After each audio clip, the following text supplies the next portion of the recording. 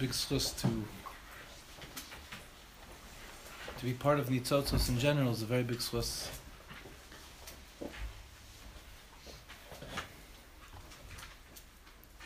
Today I was walking in Ramat Beit Shemesh, and I don't know if some of you know Rabbi Leanda from Beit Shemesh, very big tzaddik who lives in Beit Shemesh. So he saw me in the street, so he came over to me and he says, "Nu, what's this Nitzotzos?" So I explained to him, it's these exceptional B'nai Yisrael, growth-oriented people that are mamish trying to build that spark to be a little bit better, and not let life get in the way of their growth, but to really take life by the horns. And we've gotten together and Baruch Hashem are doing really amazing things. It's a very big privilege to be a part of it. I hope that all of you will be a part of it. And it's also a big schus for the first time to speak for Nitzotzos in Eretz Yisrael. I see some familiar faces from when we've gotten together in America, but it's nice to be here in Eretz Yisrael together. Last year, where's Miss Aryeh? Last year we were at your apartment, so Baruch Hashem, we're getting to continue, but now under the formal banner. The Alter Rebbe said that you have to look to the parsha of the week to understand what's going on in that week.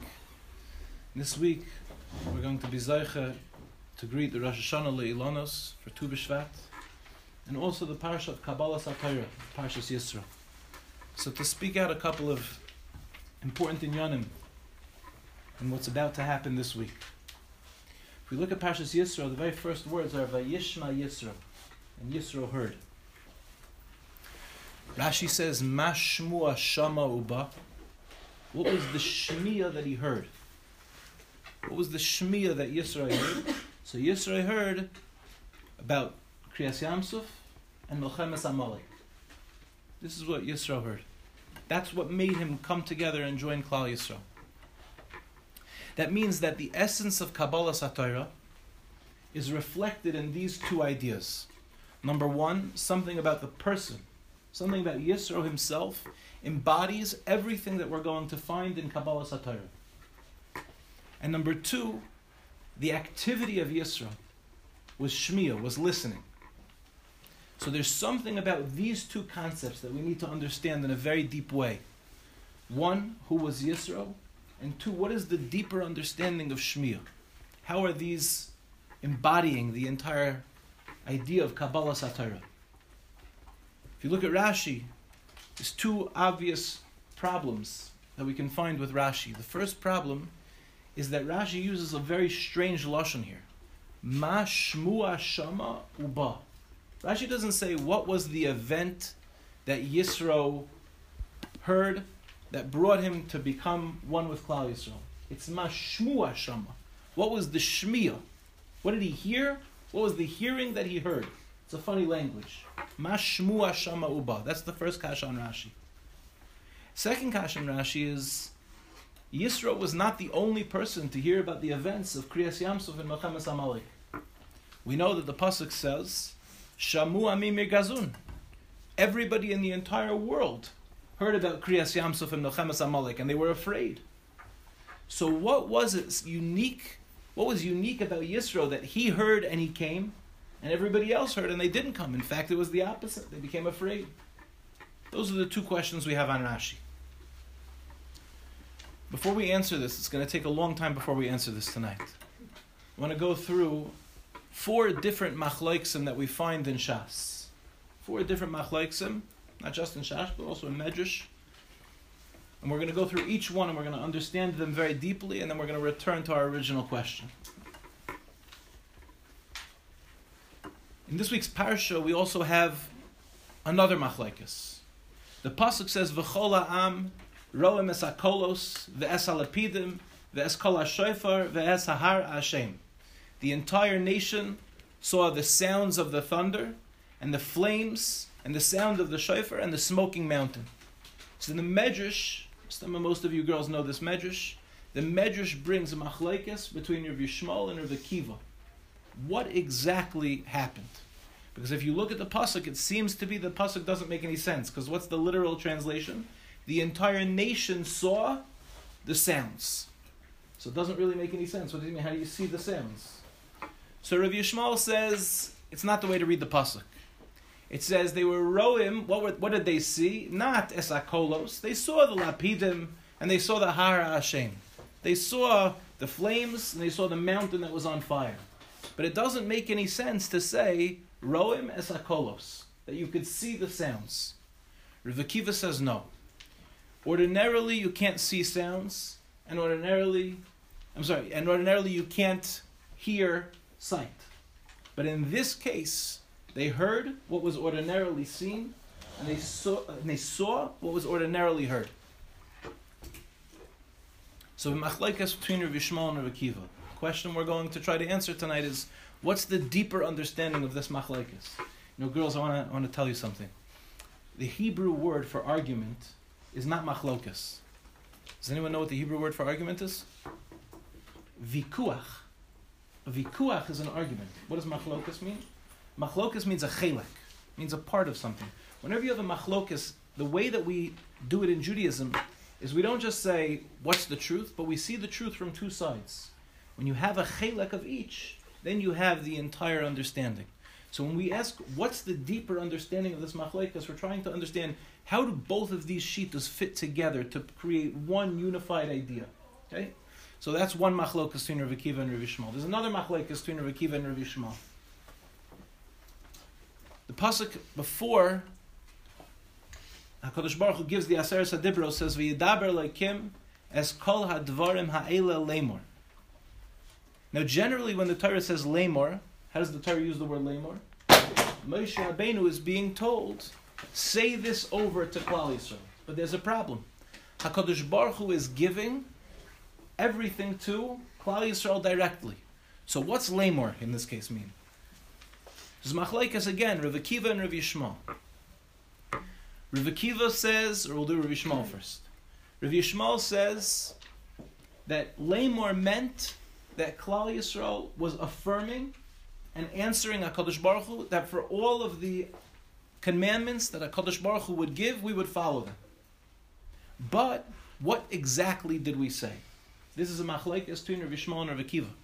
Rav Yishmael says, on the positive commandments, we said, yes, we will follow them.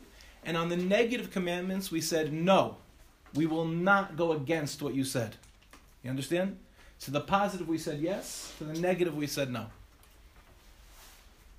Rav Akiva disagrees. Rav Akiva says, to both the positive and the negative, to the assays and the los assays, we said, yes, we will obey what you said. This is a really difficult machlokes for us to understand because they're not really disagreeing, right? As they're both saying that everybody in Klal Yisrael affirmed that we were going to obey exactly what HaKadosh Baruch Hu told us to do. But it seems that there's a fundamental machlokes in how we said it. Who cares how we said it? Either way, we said the same thing, right? That's a second machlokes. A third machlokes. This is a famous Gemara in Brachos that Mustama, all of you girls have thought about or think about at certain times in your life. What's the right thing to do? To sit and learn in Kollel all day for the rest of your life? Or to go out and get a job? Today they have all sorts of fancy terminologies for it. Learner, earner, earner, learner. Every girl has to have exactly what she wants on her resume. If you don't have exact clarity, nobody's going to know what you want. Not that the guys know what they want, but it doesn't matter, right? This is Gemara in Brachos. The pasuk says, "Va'asafta deganecha." Pasuk in Kriya Shema. What does that mean? Va'asafta deganecha. You're supposed to harvest the wheat.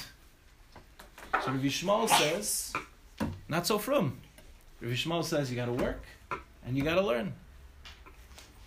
Rav Shimon Bar Yochai, the Talmud of Rav Akiva, says "Va'asafta deganecha" is a curse. Va'asafta deganecha is a curse. Really, we're supposed to be at the level where we just sit and learn all day, and HaKadosh Baruch Hu will have other people take care of it for us. And the Gemara says, who do we paskin like? Harbe asa k'Rav Yishmael v'alsa biyada. Many people did like Rav Yishmael and it worked. And many people did like Rav Shimon Bar Yochai, the Gemara says, and it didn't work. The Gemara, again, we have to understand two things here. Number one, the Gemara says, we have a machlokes between Rav Yishmael and Rav Shimon Bar Yochai. We have to understand what's the depth of the machlokes. But here, the Gemara doesn't really give a regular psak, no? When the Gemara gives a regular psak, what does it sound like? And we paskin like Rishon Bar Yochai. And we paskin like Rabbi Yishmael. Here the Gemara says, a strange Gemara, Harbe asa ke Rabbi Yishmael v'alsa biyadam, Harbe asa ke Rishon Bar Yochai v'loi also biyadam. The Gemara is reporting the facts. The Gemara is telling us the statistics. Why doesn't the Gemara give us a regular psak? Last machlekes. Tu B'Shvat. Everybody knows Tu B'Shvat. Tu B'Shvat is what? Rosh Hashanah Le'ilanos. This is the new year for the trees. When is Tu B'Shvat? Tu B'Shvat is, of course, on. So you know, girls, when they ask you where's Grant buried, he's buried in Grant's tomb. Who's buried in Grant's tomb? One more time. Who's buried in Grant's tomb? Grant. When is Tu B'Shvat? We can get there eventually. It just takes us a little time, yeah? Tu B'Shvat is on Tu B'Shvat. It's not so pashut. Beis Hillel says Tu B'Shvat is on Tesvav B'Shvat. But Beis Shammai says that Tu B'Shvat is not really supposed to be on Tu B'Shvat. It's really supposed to be on Rosh Chodesh. Rosh Chodesh Shvat is Rosh Hashanah Le'ilanos. So that's the last machlekes. What's the underlying theme between this machlekes Beis Shammai and Beis Hillel? Okay, that's enough questions for tonight.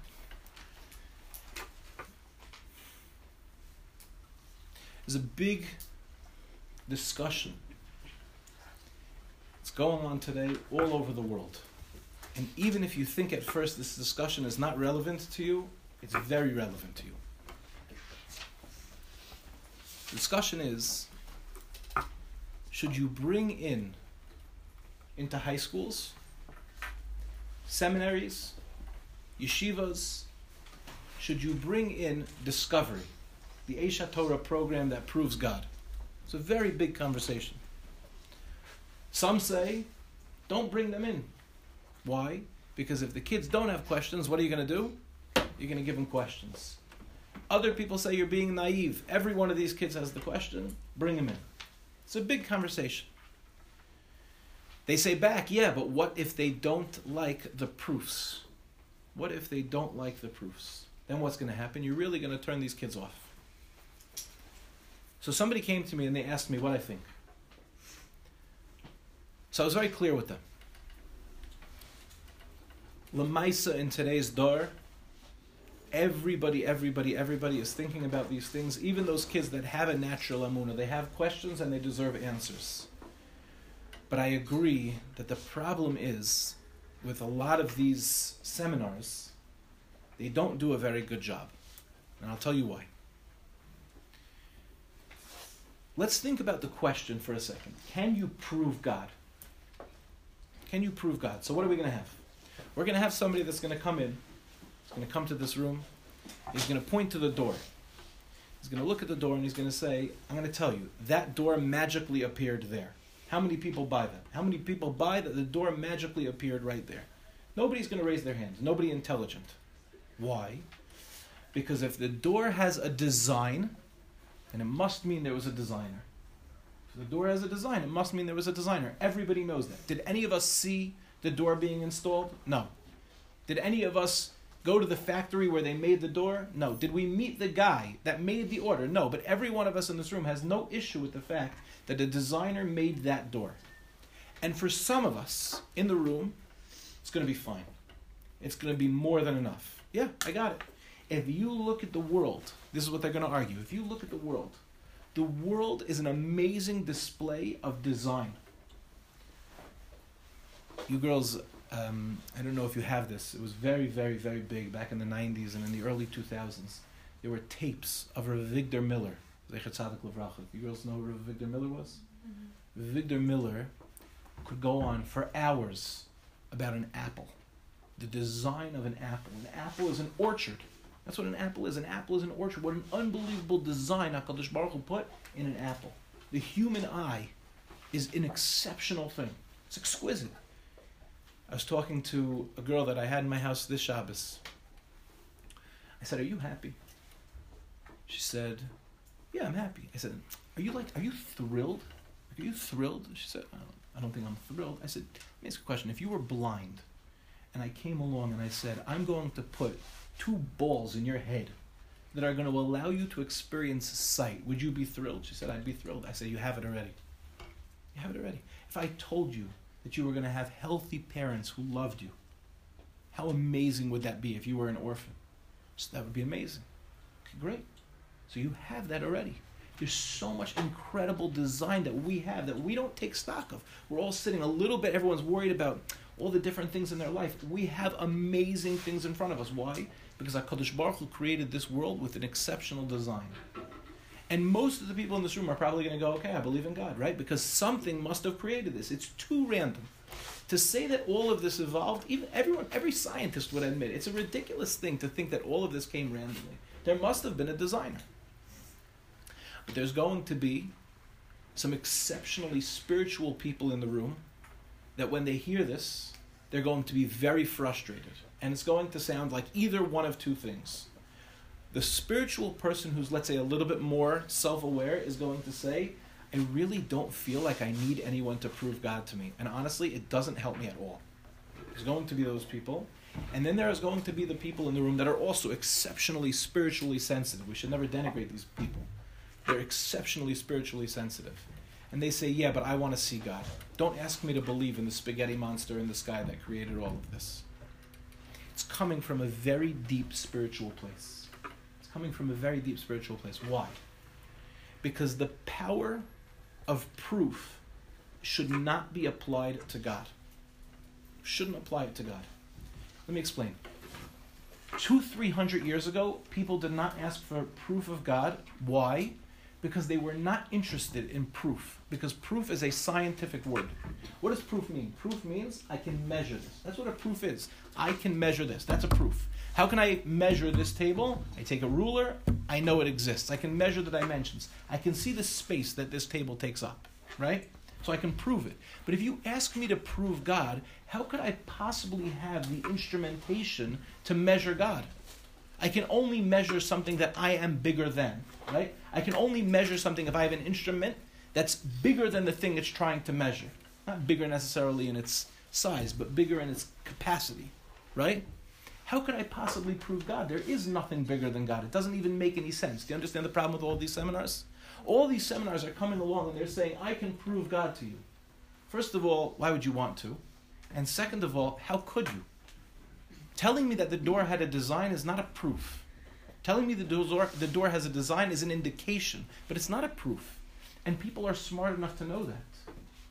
But, really, we don't need proof to know that something is real. In fact, the more proof you have that something is real, the less real it is. I'll give you an example. I don't like art. Never have. I don't think art is, amazing. I just don't. But there are people that spend their lives studying art. And they will sit in front of a beautiful painting and they'll just, look at it and wonder. My father told me that the Mona Lisa once came to Brooklyn. He went to see the Mona Lisa and he cried. And he cried. I looked at my father and I said, Dad, she's not that ugly. He said, I don't know, I didn't get it. He was so excited to see the Mona Lisa. Me, it didn't pass on. I don't like art. If somebody came to me and said, prove to me that this art is real, how could I possibly prove that art is real? I can prove that color is on canvas, but can you prove art? You can't prove art. Today you could do anything you want. A homeless person could cut themselves and smear blood on a canvas, stick a banana peel on it, and sell it for $1 million because it's abstract art. It's New York City. It's the struggle of mankind to be beyond his ultimate capacity to transcend this human existence. All this nonsense. You can have people that are going to talk about these things for hours, right? Lamaisa, it's all silliness. How could you prove art?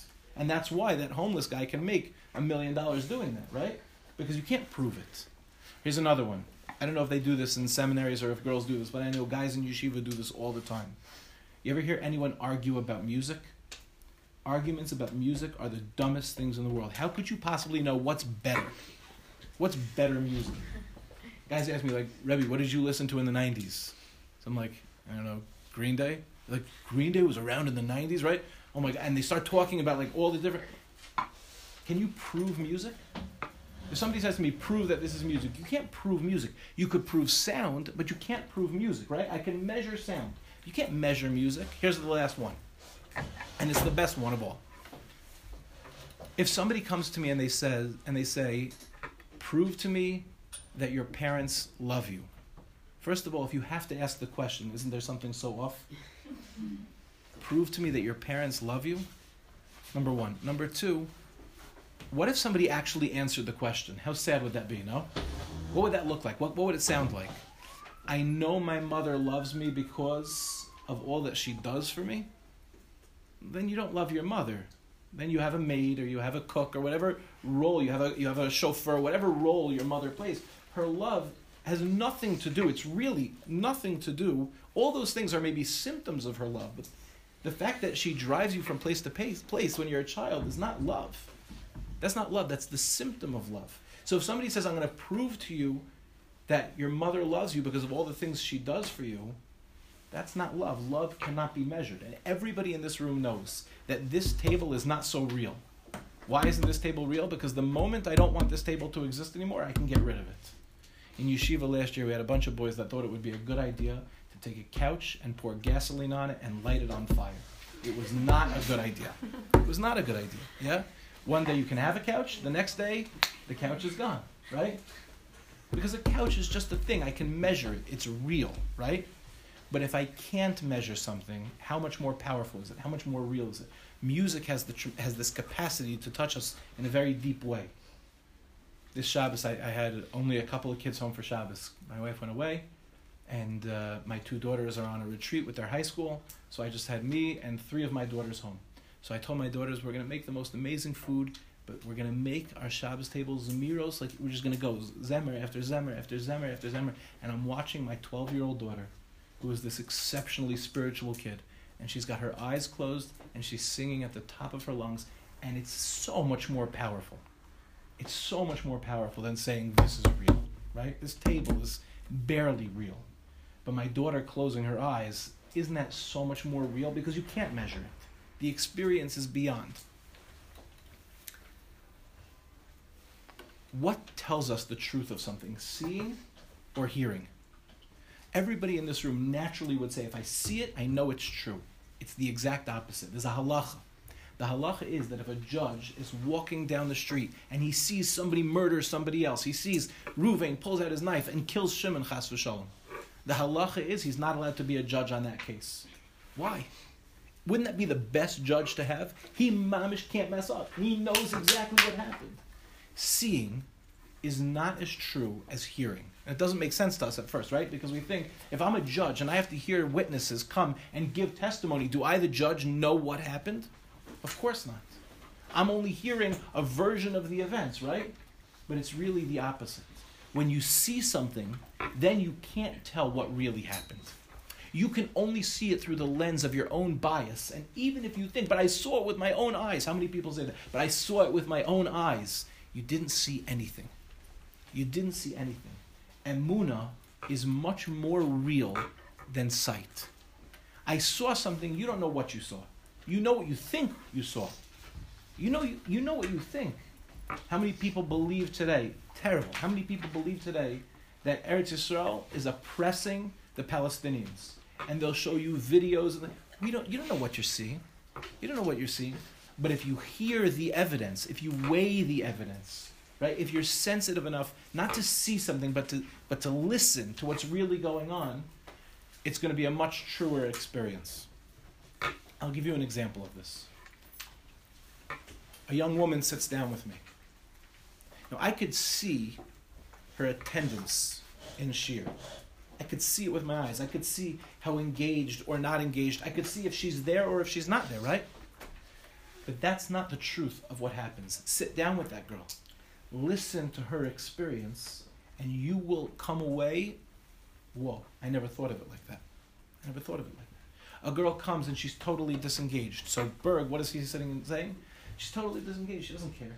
She shows up because she has to, right? That's my interpretation of the events. Sit down with the girl afterwards and you go, you really look out of it. And she goes, yeah, I just, my mother's really sick. And honestly, I'm just having so much trouble focusing. Listening will give you a truer experience than seeing. And all women know that. And men don't have a clue. Men don't have a clue. It takes men years, for the married women in the audience, it takes men years to learn that listening is more important than seeing. Because a man knows what happens, he sees it. And women spend hours and hours actively listening to each other. Now, I have to be honest with you, the first time I ever heard this phrase, active listening, I thought it was the funniest thing in the entire world. What does active listening mean? This is how a guy actively listens. All right, listen, let me tell you what you have to do, right? That's active listening to a guy. Let me solve your problem. That's active listening, yeah? Good husbands know that women, and it took me years to learn this. Please don't hold this against your husbands. It took me years to learn this. It takes years for a man to learn that what a woman wants is this. I had a really hard day in work. I really hear that. That's the whole thing. That's the whole thing.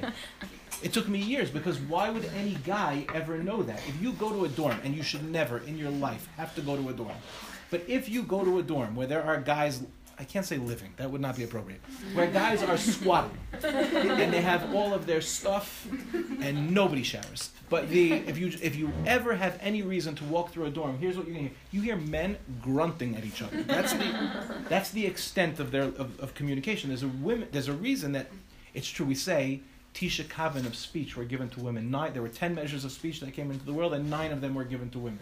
So what does every guy say? Yeah, they don't shut up, right? Makes sense. I know that Chazal intimately. It's the opposite. First of all, it means you're much better at communication.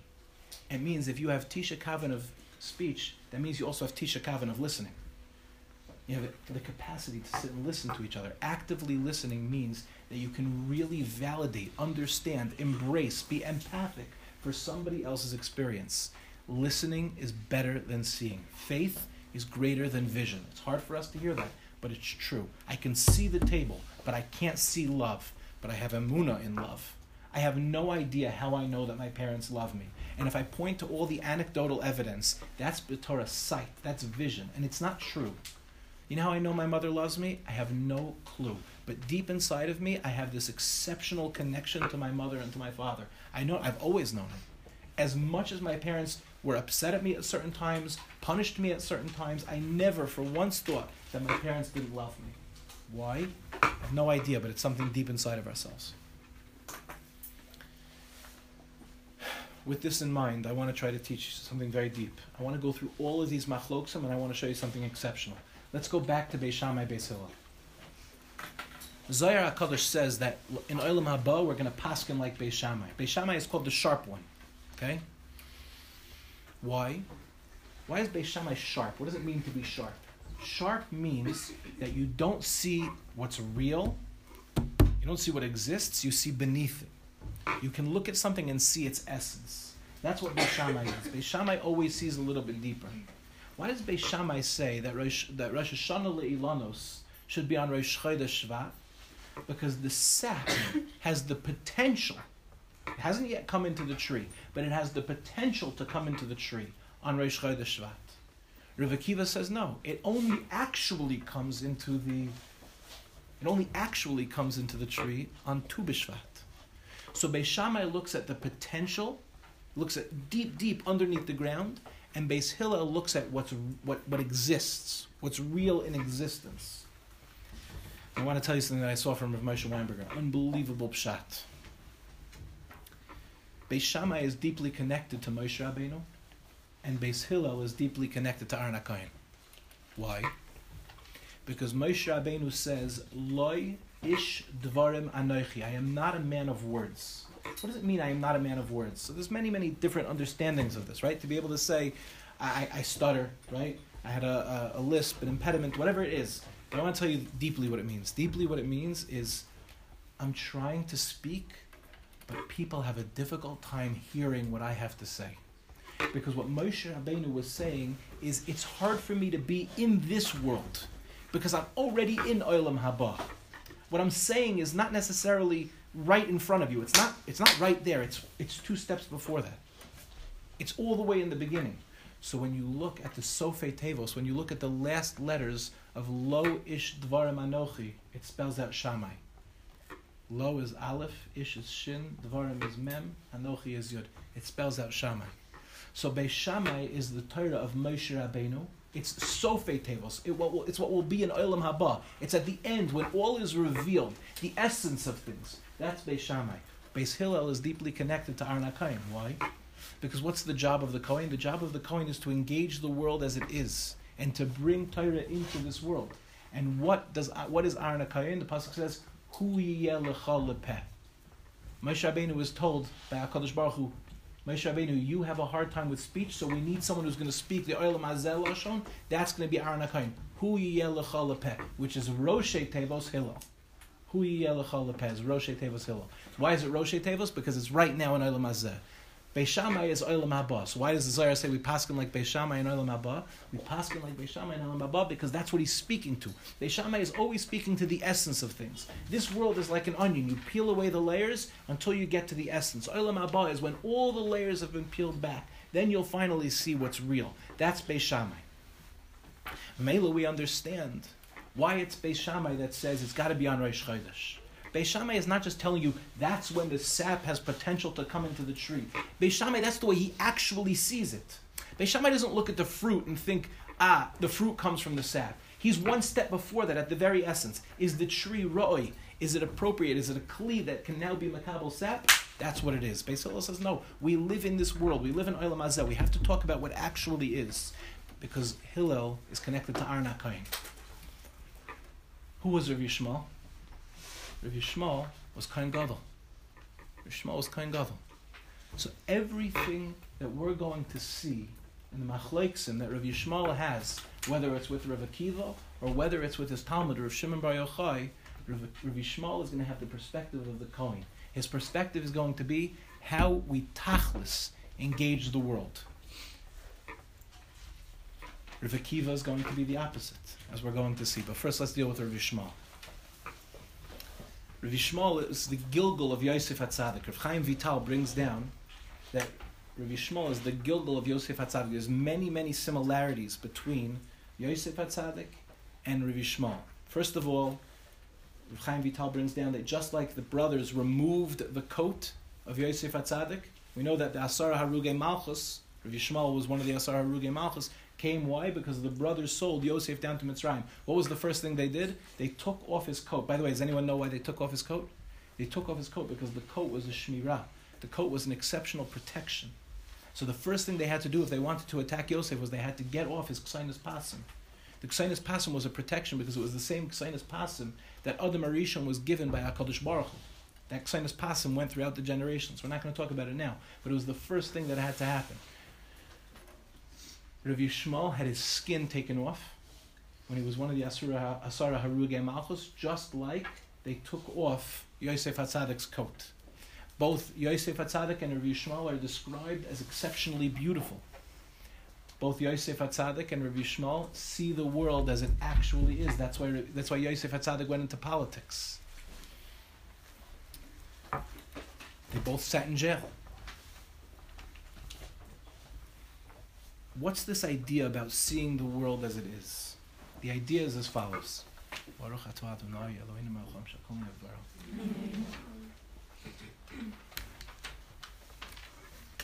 If HaKadosh Baruch Hu gave Torah to this world, it means it's not only shaykh to getting the world to Olam Haba, which is of course true, but it's shaykh right now. Rav Akiva sees it differently. He's the other side of this machlokes. Rav Akiva was called Rosh L'Chachamim. Why is he called the wisest man of his generation, the leader of the Chachamim? Because the pasuk says, Chacham Einov Beroisha. The Chacham knows how to see into the future. He has eyes in his head to see into the future. So what is Rav Akiva always about? Rav Akiva is always about seeing the future. What's the famous Gemara everybody knows? That when they went to Har HaBayis after the destruction of the Beis HaMikdash, and everyone is crying because they see a fox coming out of the Beis HaMikdash, Rav Akiva is laughing. They say to him, Akiva, why are you laughing? So he says, what do you mean? Now that I know that the nevuah about the destruction of the Beis HaMikdash came true, I also know that the rebuilding of the Beis HaMikdash is going to be true. And they said, Akiva Nechamtani, Akiva Nechamtani. There's a famous question. Everybody asks this question. It's a famous question. You don't laugh at a funeral. You don't laugh at a funeral. Yes, one day there's going to be a Tchiyas HaMesim, but you don't laugh at a funeral. But why was that a nechama to them? Imagine if Chas V'Shalom we lost somebody that we loved and we saw somebody laughing. Why are you laughing? there's going to be a Tchiyas HaMesim. That's not a Nechama. That's a terrible thing to do. That's a terrible thing to do. But it wouldn't be a terrible thing to do if you had a Navi at your funeral. If there was a Navi at the funeral, and the Navi was looking into the future, and the Navi was seeing the resurrection, and the Navi was seeing this person walking around, basking in the glow of the Shechina in Olam Haba, that would be a tremendous Nechama. The godless of Rav Akiva is that he lived that way. Rav Akiva didn't live in Olam Hazeh. He lived in Olam Haba. So he already saw the rebuilding of the Beis HaMikdash. When you're around somebody like that, it's a tremendous Nechama. The difference between the Chacham and the Kohen is the Kohen sees the world as it is. Rav Akiva sees the world in its essence, as it will one day be. So when we look at the machlekes between Rav Yishmael and Rav Shimon Bar Yochai, Rav Shimon Bar Yochai was who? The Talmud of Rav Akiva. What do we see? Rav Yishmael says, "Va'asafta deganecha." You have to engage the world. Because Lamaisa, we live in Olam Hazeh. That's the job of the Kohen to say. What does Rav Shimon Bar Yochai say? Rav Shimon Bar Yochai, who of course wrote the Zohar, who was the biggest Makubal, right? Who brought down new levels of the secrets of Torah into the world. What does Rav Shimon Bar Yochai say? Don't focus on Olam Hazeh. Olam Hazeh is a curse. Look at Olam Haba. Look at the world as it should be. Don't engage. And that's why the Gemara doesn't paskin. You notice that? The Gemara doesn't paskin. The Gemara doesn't say who's right. The Gemara says you have to know who you are. Many did like Rav Yishmael and they were successful. Why? Because that's who they are. And many tried to be Rav Shimon Bar Yochai. They tried to be a person who looks into the future. It's not a simple thing to be able to say, I'm living in this world, but I'm looking into the future. Harbe asu v'loy also be adam. But who's right? They're both right. They're both right. It has to be a balance. There has to be times in our life where we live with the world as it is, and there has to be times in our life where we look at the world and we say, not what is, but what could be. Go to the essence of the thing. Don't focus on the here and now. Focus on the future. There's a time for both. Let's go to the machlokas between Rav Akiva and Rav Yishmael. How did they affirm that they were going to listen to the mitzvahs? According to Rav Akiva, they said yes to everything. And according to Rav Yishmael, they said yes to the positive commandments and no to the negative commandments. What does that mean? I was walking down the street with a young man in Los Angeles a couple of years ago. And he says to me proudly, 17 years old, I don't do things unless I understand why I'm doing them. This is what he says to me. He's very proud of this. It's like a very 17-year-old thing to say, if you think about it. I don't do things unless I understand. At 17 years old, you understand everything, and the only things you do, right, are things you understand. It's hard to remember what it was like to be 17, but I imagine one time in my life I was also like, I don't do things unless I understand. And I spoke to him. I was walking down Pico Boulevard with him, and I said, you do this, you do that. I give him a whole list of things that he does that he doesn't understand. The mitzvos have two dimensions to them. There's the underlying reason why we do the mitzvah, which each mitzvah is unique. Each mitzvah is different. For example, a person could say the value of keeping Shabbos is it connects us to the concept of deep creativity. That would be true, no? A person says, I could give tzedakah because when I give tzedakah, it transforms me as a person. I become a giving person. And isn't that true? The Rambam says that the more a person gives tzedakah, the more it changes them. So there's a lot of truth to that. But then there's something else. Not that the mitzvah has any reason whatsoever, but just because HaKadosh Baruch Hu gave it to us. Just because HaKadosh Baruch Hu gave it to us, it's a mitzvah. And if HaKadosh Baruch Hu gives us the most arbitrary activity in the world, it's also a mitzvah, and it's equally a mitzvah. Why? Because it came from Him. So for example, if my wife tells me, do me a favor, it's important to me that you pick up your socks. Okay? By the way, that's a real life example. For every man I've ever known in my entire life, like, why is my wife obsessed with picking up my socks? Okay, but say that. If my wife comes and tells me, I need you to pick up your socks, what is she really saying?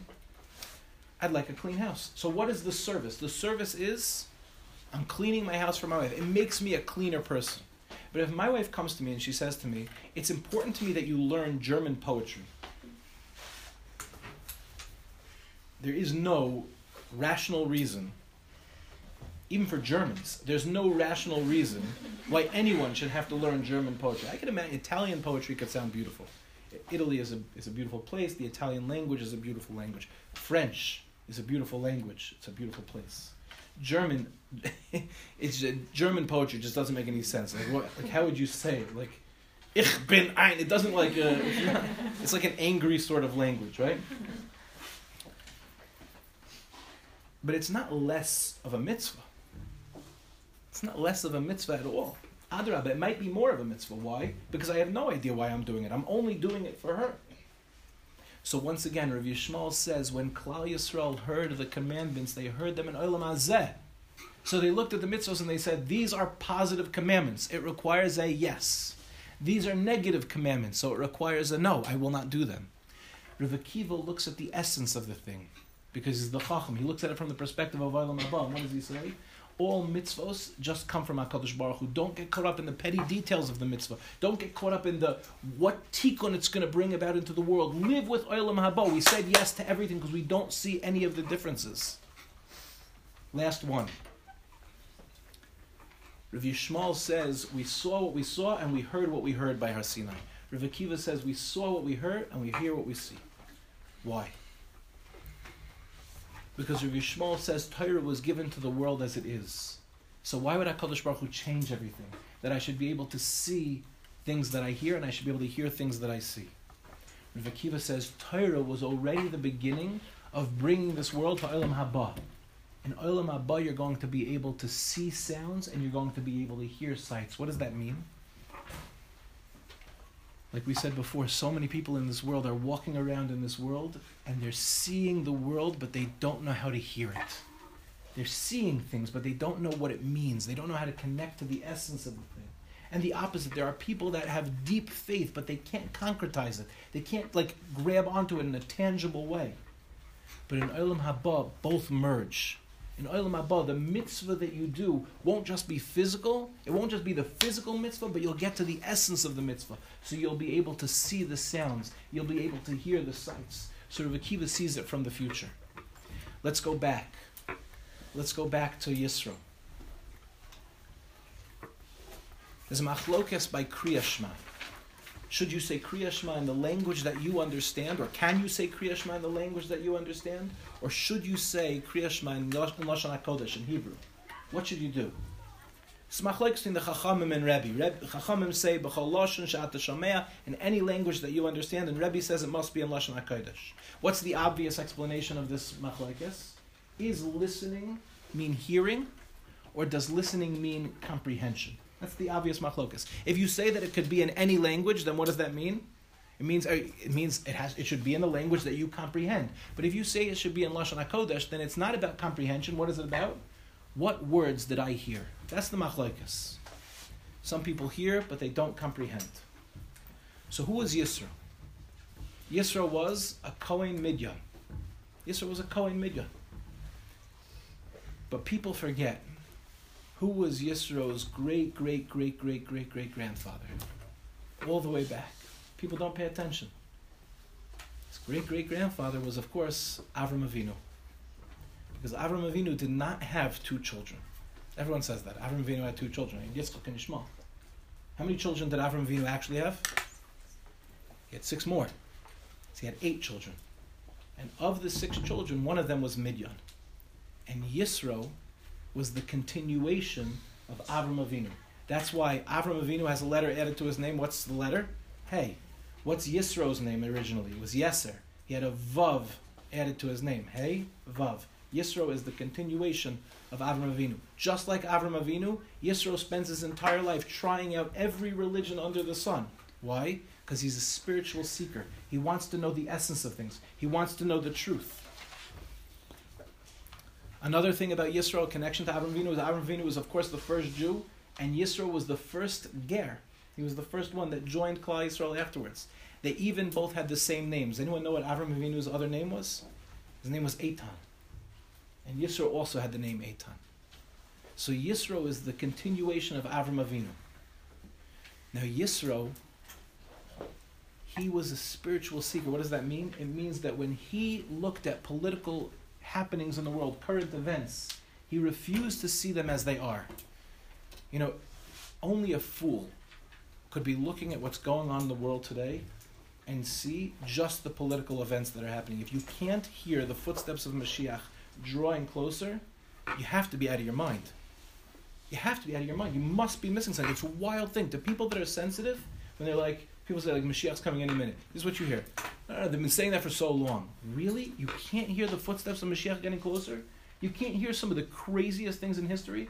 That this tiny little inlet of a land has become the center of world politics? That where the embassy is it in Yerushalayim? That the government of America has moved their embassy to Yerushalayim? It's a statement of we stand with Eretz Yisrael against our Yishmaelic cousins? I mean, that's like a crazy thing that's going on.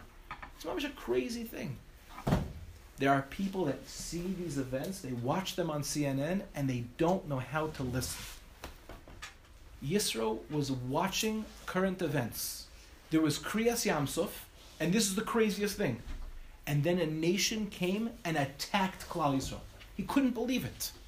He couldn't believe it. How could you see open nisim like that? How could you see open nisim like that? And it doesn't change you. How could you see it and it doesn't change you? Not only does it not change you, you attack them. The whole world knew what happened. It was broadcast live on CNN. Their water split in cups all over the world. They had a cup of water, Kriyas Yamsuf, every single cup split. Everybody knew what happened. Shamu Amim Yikazun. They were afraid. They didn't know how to engage. Yisro was the only one who had the kayach of Shmiya. Why? Look at those words of Rashi again. Ma Shmua Shama. Yisro has a double language of Shmiya. Like the Chachamim and like Rebbe. He knows how to hear, but he also knows how to listen. That's what makes Yisro unique. And that's why Yisro and Shmiya are the two things that get you to Kabbalah Satira. Kabbalah Satira does not mean that you know how to learn up a Ramban and Chumash, that you know how to learn a Black Gemara with a Tosfos with a Rav Akiva Eger. That's not what Kabbalah Satira is. Those are symptoms of Kabbalah Satira. It's possible to spend your entire life learning Torah and it has no impact on you whatsoever because you're not listening to the things that you're learning. What's the pshat? You can learn Torah, you could see the Torah, but you don't know how to listen to it. That's why the Gemara's in Bavli, which is the Iker, says, Toshma, come and listen. It's possible for a person to go through an entire year of seminary and to be so obtuse that it doesn't matter what the most amazing shiurim she hears. It doesn't matter. But it just, right off. She can't hear it. Why? She could see it, she can't hear it. What's the pshat? Because people don't know how, not to hear the words, they don't know how to listen, they don't know how to bring it in, they don't know how to make it a part of themselves. I want to tell you something. Probably the greatest privilege that I had in my life was that both of my parents are Balei Tshuva. Both of my parents didn't come from family. And I want you to know, growing up, that was a great source of embarrassment to me. Because when people would talk about their cousins, they were going to their cousins for Yom Tov. They were going to their cousins for Shabbos. They all got together. So I also would say, yeah, we got together, but I knew that my Hanukkah party and my Pesach Seder were very different than everybody else's. I knew that. Because guys in my shir, when I was growing up, their fathers were Rosh Yeshiva, their fathers were very Choshev Rabbanim, those were my friends. And they would tell me the Divrei Torah that their cousins and their uncles said. And nobody in my family was religious. Nobody. So we had strange guests at our Seder. Like, for example, we had a cousin got married. She married a second time. So the new husband came to our Pesach Seder. Now, my father runs the most incredible Seder. We used to have 35, 40 people at the Seder, and everybody would be included. So there's my new cousin, uncle, I don't know what to call him, Fred. Yeah? And my father tells Fred, okay, Fred, when I get up to this part of the Seder, I'm going to ask, how many people came down to Mitzrayim? And who was born on the way? And the answer is, there were 70 people in total that came down to Mitzrayim, and the one that was born on the way was, and he gave him the answer Yocheved. Even though it's Machlokas, that was the answer my father gave. Came time, that point in the Seder, and my father says, does anyone know how many people went down to Mitzrayim? And who was born on the way? And Fred raises his hand. He goes, Fred. And he goes, 70 people went down to Mitzrayim. But, oh, Jesus, I forgot. Who was the one who was born on the way? So without missing a beat, my father goes, no, Jesus is the wrong answer. Does anyone else know? But that was like a legendary story in my Seder. Every single year when we got up to that section of the Seder, somehow Jesus made an appearance. Right? because that was the joke that happened that year, and it became a part of like the Messiah of my Seder. Now here I am sitting next to Aaron Blumenkrantz, whose father was Rabbi Blumenkrantz, Zecher Tzadik Livracha, who's my really good friend, who's a Pesach Hadar, right, who writes the Pesach book every single year. And I'm like, no, Aaron, how they preparing for Seder in your house? He's like, I don't know, my father does the same thing he always does. He learns all day, all night, every moment of every day. And like, how does your father prepare? I'm like, he marks Jesus in the Seder at that point. Like, I don't know, like, what do you say? Yeah. So growing up, I was very embarrassed. Looking back on it, it was the greatest gift. You know why? Because if I didn't have parents that knew how to listen, if I only had parents that saw, I wouldn't be here today. The gift that my parents gave me is that they were willing to listen, not just to see, but to listen to what was deeper, to what was truer, and to make actionable changes in their life. So yeah, when I was a kid, I was embarrassed. But now, I have so much respect for them. Because they weren't just people that heard about assimilation. They actually listened. You should know, so many of my cousins are not marrying Jews. Jewish continuity is a real thing. So many of my cousins aren't marrying Jews. And if they come and they hear a shiur on assimilation, it doesn't impact them a kihuzeh. They know how to hear it, but they don't know how to listen. But my parents, Baruch Hashem, were people that knew how to listen. The biggest gift that you can give anyone else, and the biggest gift that anyone else can give you, is to really listen. That's why so many marriages are in so much trouble, because nobody knows how to listen to each other. There's just so much, but I know what's going on. You don't know what's going on. Listen. A friend needs help. Listen. You need help. Speak so that somebody else can listen. Listening is a gift. We should be zeich to listen to each other. I'd be Askayel Tzedek for many years to come. Amen.